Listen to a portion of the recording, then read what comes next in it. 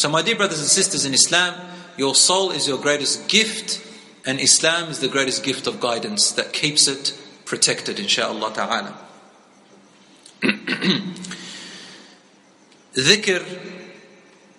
Dhikr. When you're standing, when you're sitting, when you're lying down, before you go to sleep, after you wake up, when you eat, when you go, when you come, constantly on your tongue, insha'Allah, is what nourishes your soul, and your happiness begins to rise. Now here is a beautiful gift hidden within this gift. This is the gem of the gift of Islam. You ready to hear it? The gem of the gift of Islam. You cannot enjoy the gift which Allah gave you until you are connected with the one who gave you that gift. Isn't that correct? When your parents give you a gift, or you give your children a gift, what does that create? Relationship. Good. See, I heard it from the child. Rasulullah sallallahu alayhi wa sallam said, Tahadu, tahabbu. Give gifts to each other, increase your love for one another. The reason Allah gave us the gift is because He loves you.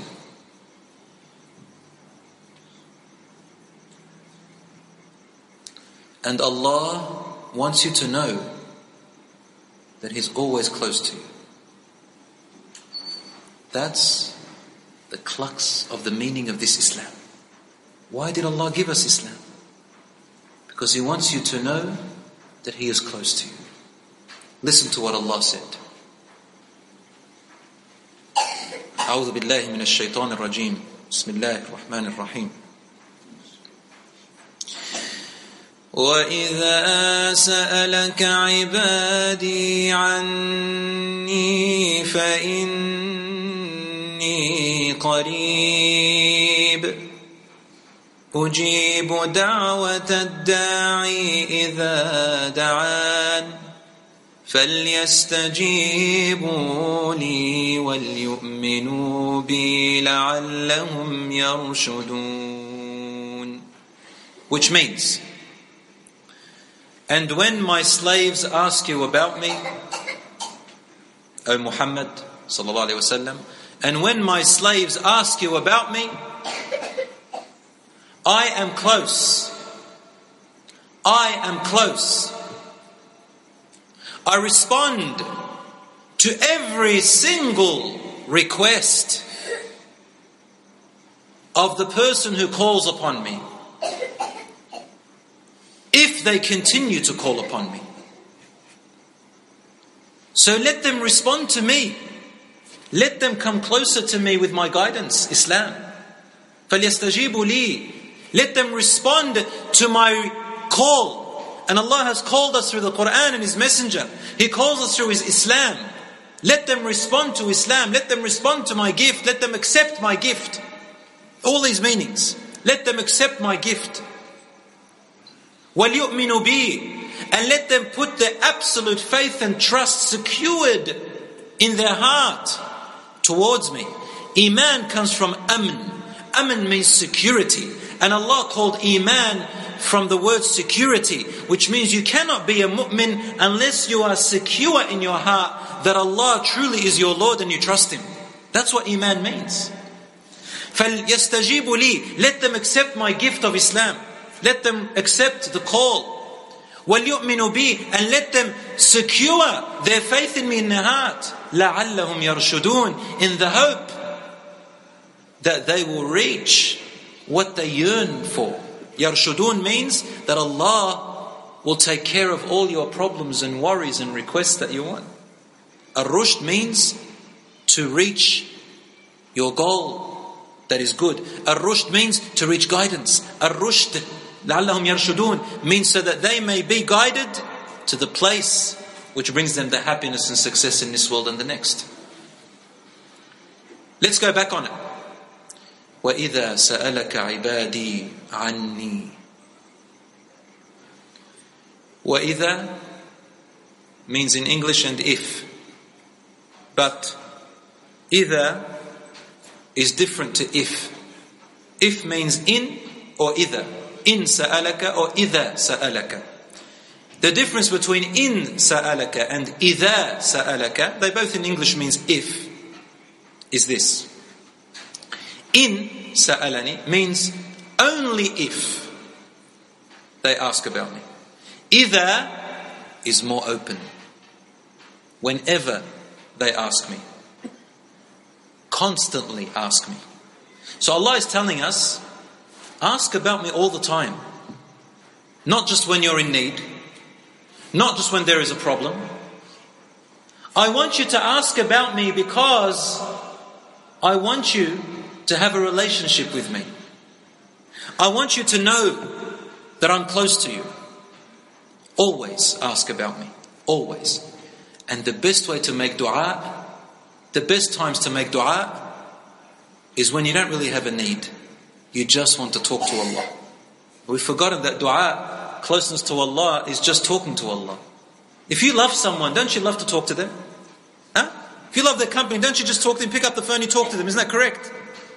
A wife always complains, my husband never talks to me. It means she loves you, ya akhi. And when she wants you to talk to you, and when she talks too much to you, it's because you love each other. Allah wants you to talk to Him. So that's why I use the word idha, which means always. Ask you about me, I want them to ask you about me. This is what I love them to do. I want them to ask you about me. Then Allah says something amazing. He does not say, then tell them that I am close. Then tell them. He doesn't say that. Naturally, if I say to someone, look, if someone asks you about me, then tell him that I love him. Wasn't that the proper sentence? But Allah doesn't say that. He didn't say, if they ask you about me, then tell them that I'm close. He said, if they ask you about me, I'm going to take the answer myself. My slave, I'm close. I've always been close. Directly, I'm going to talk to you. You know, like a king. If a king says to his vizier, my people are asking about me, can you go out onto the balcony and tell them that I love them? That's one way. And the people go, yeah. But when the king says, the people are asking about me, move out of my way. He comes out himself to the balcony and says, I love you all. Isn't there a big difference? Big difference. The intimacy is quite amazing, isn't it? Allah is saying, if they ask you about me, Ya Rasulullah, move out of the way. I will talk to them directly because this is what I love to say. I want to tell them. My slaves, I'm close. And I've always been close. And I always will be close. When you asked about me and didn't ask about me, I was always close. Whether you're Muslim or non-Muslim. There's a bit of a controversy over here. Some ulama said it's only the believers. Possibly. It has a point. But I say, Wallahu a'lam, according to some mufassirun, even for the non-Muslims. Because how else does a non-Muslim repent? If Allah was not close, He wouldn't accept their repentance. Isn't that correct? Allah is always ready for any repentance. And when a non-Muslim becomes a Muslim, Allah was always there to hear him. As soon as they say the Shahada, He's there. When you make sin and you repent, He's there. There, always, always. Inni qareeb. I'm close. Ujibu da'wat ad-da'i idha da'an. Now, here is another irregular sentence. When you say to someone, listen, if you ask me, I'll tell you. If you ask me, I'll give it to you. Isn't that what we say? If you say sorry, I'll forgive you. Isn't that correct? Isn't that correct? If you respect me, I'll respect you. Isn't that the proper sentence? There's some people that say, respect only those who respect you. I won't respect anyone until they respect. So respect me and I'll respect you. That's the proper sentence, right? But Allah uses it in the other way around. He says, I respond to the caller. He gave the answer already. So he gave the answer before the question.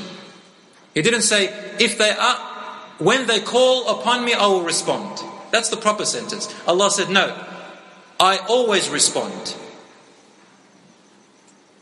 So long as they continue to ask about me. Because Allah's response is definite. It's definite. But your calling upon Him is not definite. It's unstable. You may ask, you may not. Allah is telling you, my response is always there. I will. The problem is you. You got to do your part. And again Allah uses إِذَا دَعَانِ. It doesn't say إِن دَعَانِ. If they call. إِذَا means I want my slave to always call upon me. Always. Didn't Rasulullah sallallahu alayhi wa sallam say, مَنْ لَمْ يَسْأَلِ اللَّهَ يَغْضَبُ اللَّهُ عَلَيْهِ.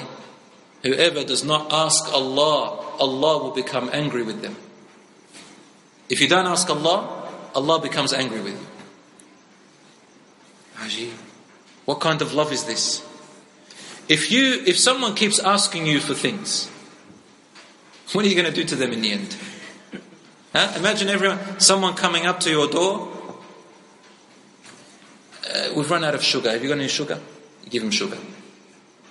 2 hours later, knock. Listen, I want to water my garden. I've lost my hose. It's not working. Can I use your hose? You give him the hose. Comes back. Look, I forgot to fill up my car petrol. Do you have a tank that I can borrow, fill up petrol? Yeah, you have a tank. Then he comes up to you and goes, hey, listen, I'm too tired to go to get the petrol in the tank. Can I use this hose to take some petrol out of your own car and put it in mine? You say, yes. Come up to me and say, listen man, I can't be stuffed to go to the shops to buy some tomatoes. Your wife got any more tomatoes in there? Just give me a couple. In the end, what are you going to do to him? You're going to grab the tomato and throw it in his face. You're going to get the hose and whip him with it. Hal anniba every time you're coming asking for things. Shu'am, have you inherited me or something? Isn't that correct? But Allah subhanahu wa ta'ala says the opposite. He says, I will become angry with you if you don't consistently ask me. Allahu Akbar.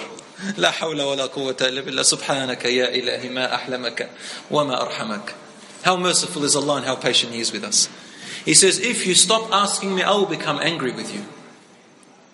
Who says that statement except someone who loves you immensely, beyond any measure?